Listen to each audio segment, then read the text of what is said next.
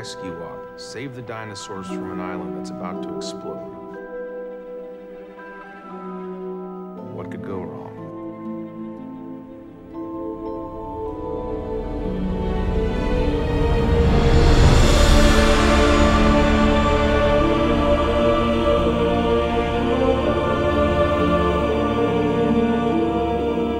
Hello and welcome to Fallen Kingdom, where we return to Jurassic World 1 minute at a time. I'm Brad.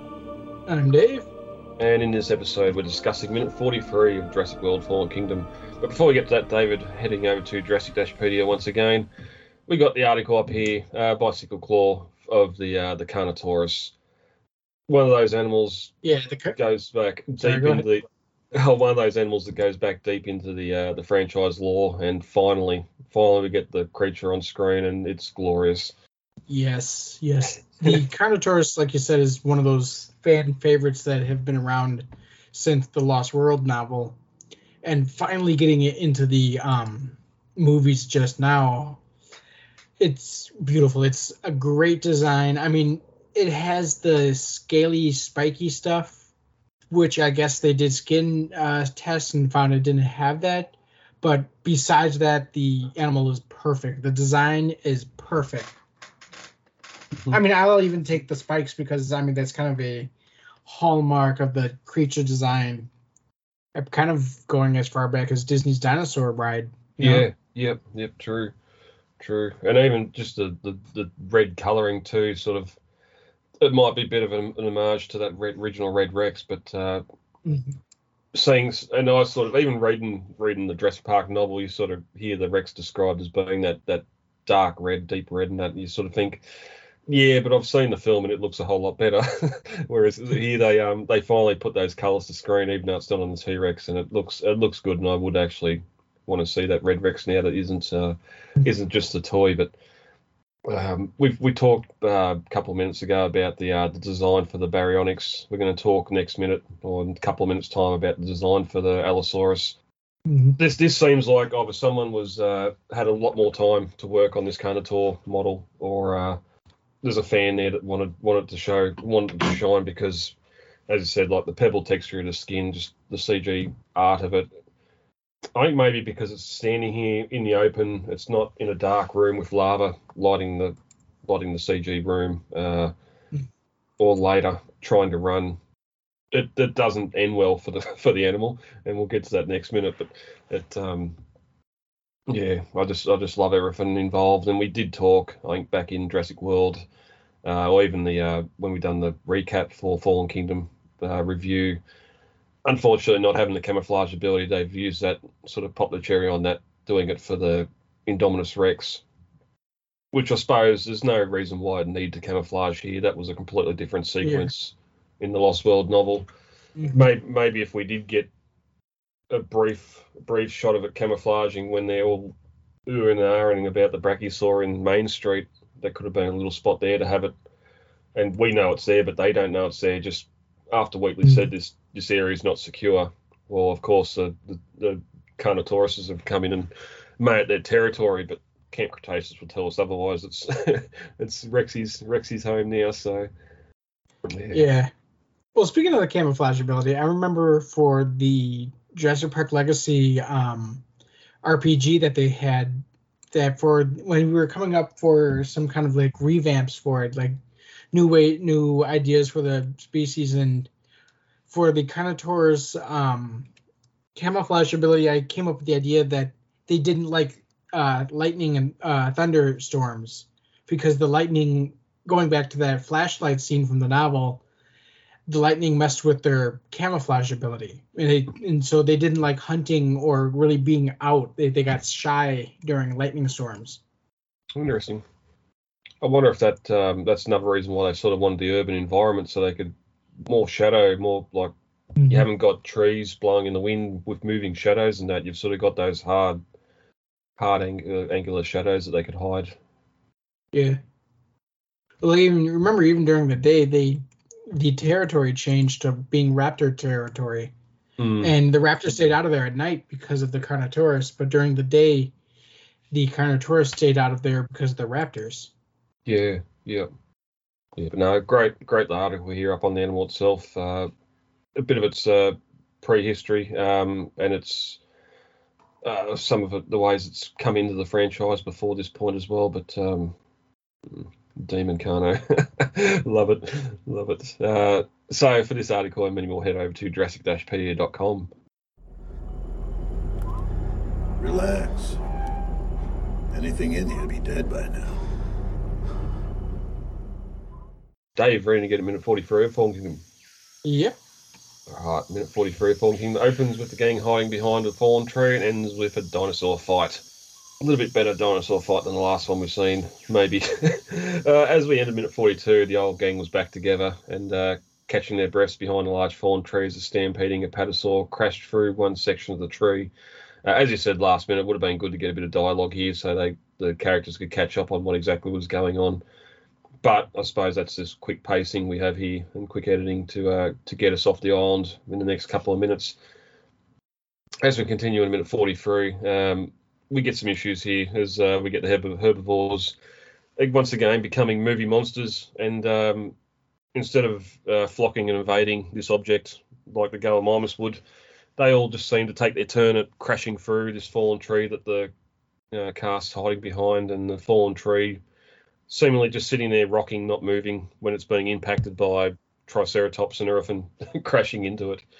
I think they're kind of taking a page from like Running of the Bulls here, where with these big animals are panicked, they're spooked, and so they're going to crash through anything that's in their way, even if it's a log. Yeah, I'm sort of getting a original Lost World or King Kong vibe here as well. Mm-hmm.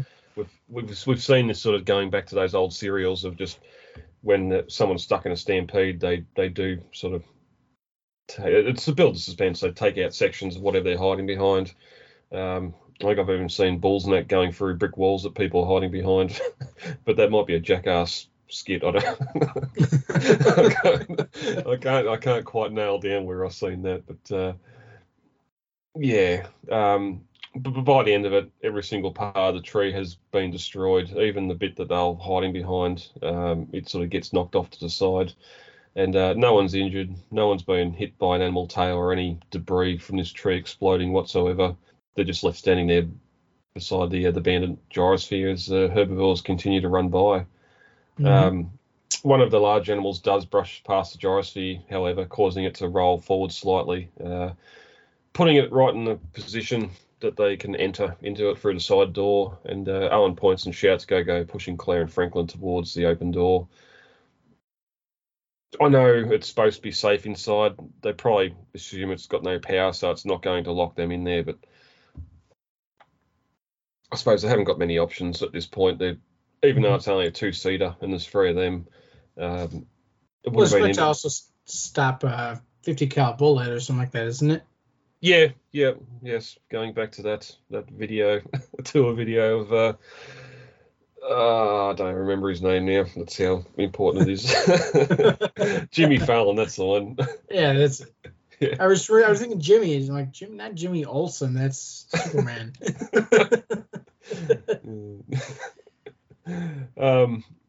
Claire and Franklin quickly climb inside and put their seatbelts on. Claire sees Owen just standing there and yells to get in, but Owen's eyes are on something else, and that's when we get the reveal of the Carnotaurus right here beside the hamster ball. Its eyes locked on Owen.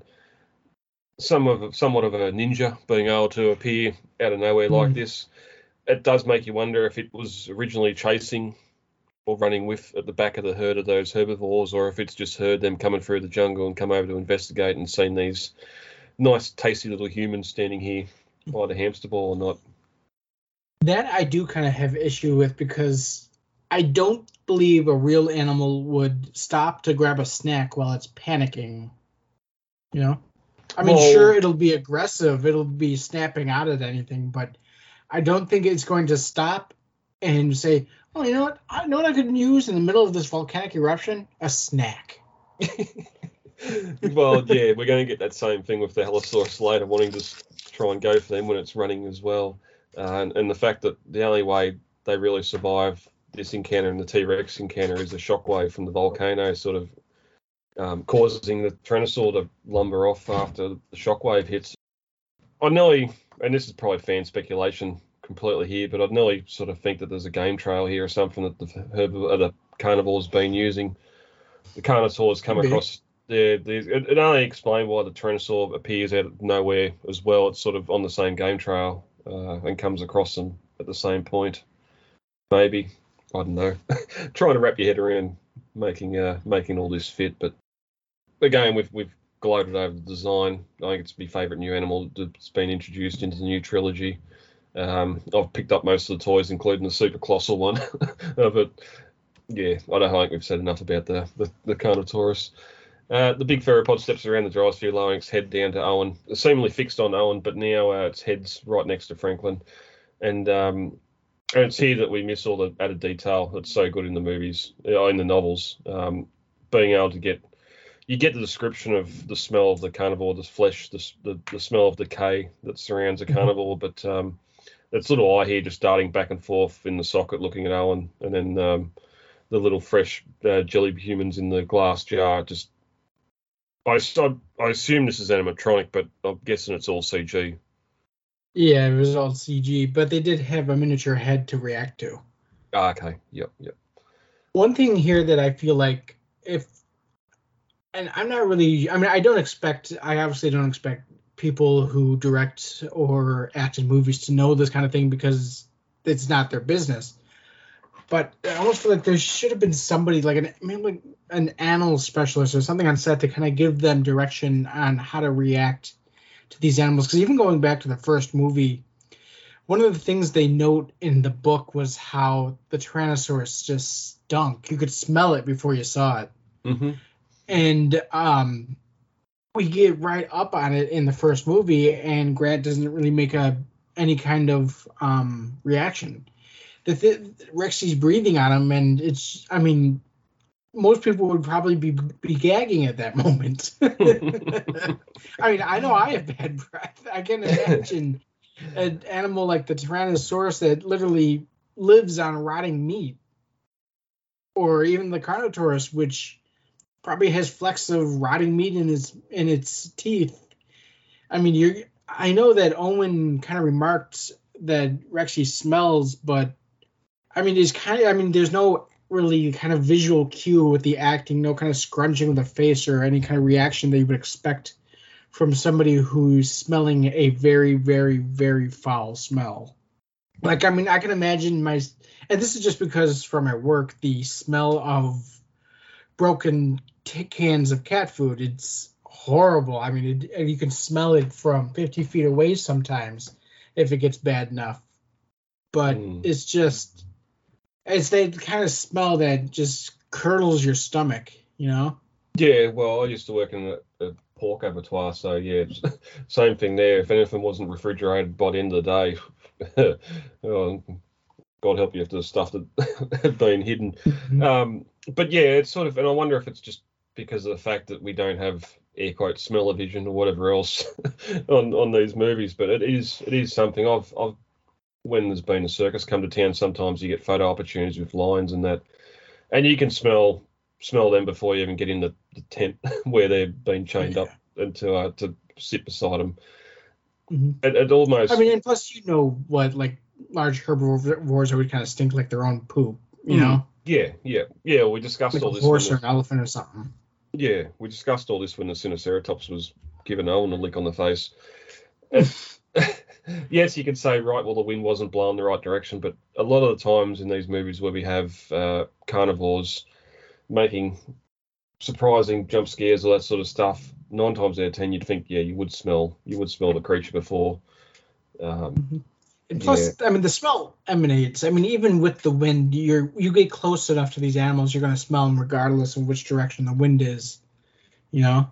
Yeah, even earlier when Owen's walking up on the Explorer, like we knew, even though it wasn't seen on the film, we know Stegodzilla was there decomposing. So it's a shame I don't even think we get flies in that scene when Owen's walking up, unlike RJ and Roland trying to get close to the Rex nest, and they're pretty much being carried away by flies. Yeah. And Owen, having trained with the raptors, you could almost expect him to kind of be almost used to the smell. But Franklin's going to gag. Yeah. Claire probably too. Well, you can still be used to a smell, but it can still affect you. But True. trying to think now, I think that T-Rex nest sequence is the only real. There may be some ADR buzzing when Ellie's deep in poop, but I don't think we really get any concept of smell after that scene in the Lost World. Oh, when they're digging through. I was going to say Jurassic Park 3. Yeah. But even then, like it's up their arms.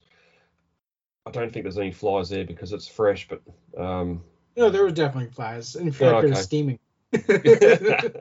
Yeah, all right. And I think that Owen reacted to the smell of the Indominus poop in the deleted scene when Claire starts rubbing it. Yep. And he kind of makes a disgusted face, like, "Oh God, you are not." Yes. Speaking of Owen, he slowly moves around behind the gyrosphere, sort of keeping that ball between him and the Carnotaurus's face. And this gives it the opportunity to see the lone Sinoceratops running down the valley near him. Obviously, whether it's late to the party, it's fallen well behind the other herd, whether it's been injured or whatever. But the Carno charges, first biting the big herbivore's head crest and then ramming it head to head. But as the minute ends, having 4 feet on the ground is more advantageous than having 2, and the Carnotaur slips in the wet grass and falls to the ground. So we get started dino fight here. We're going to finish it and looking more into that next minute. So last minute as they ran ahead, this is novel comparisons, stampeding a herd, Owen sees the abandoned gyrosphere and yells to Franklin and Claire to get in. But before they jump in, the Carnotaurus separated them from the stampede and blocked his escape. As it stalked Owen around the gyrosphere, it lunged at him, knocking the big glass ball forward and down the hill. Its doors snapped closed and Franklin and Claire were trapped inside, so we're going to see that next minute anyway. And this leaves Owen standing in the open by himself as the Carnotaurus steps closer to attack. So we're going to get into that next minute. There's no Sinoceratops. It's just straight into the T-Rex saving the day in the novel. Dave, I think that's all for minute 43. We'll get out of here and come back next week with another minute. All right, sounds good.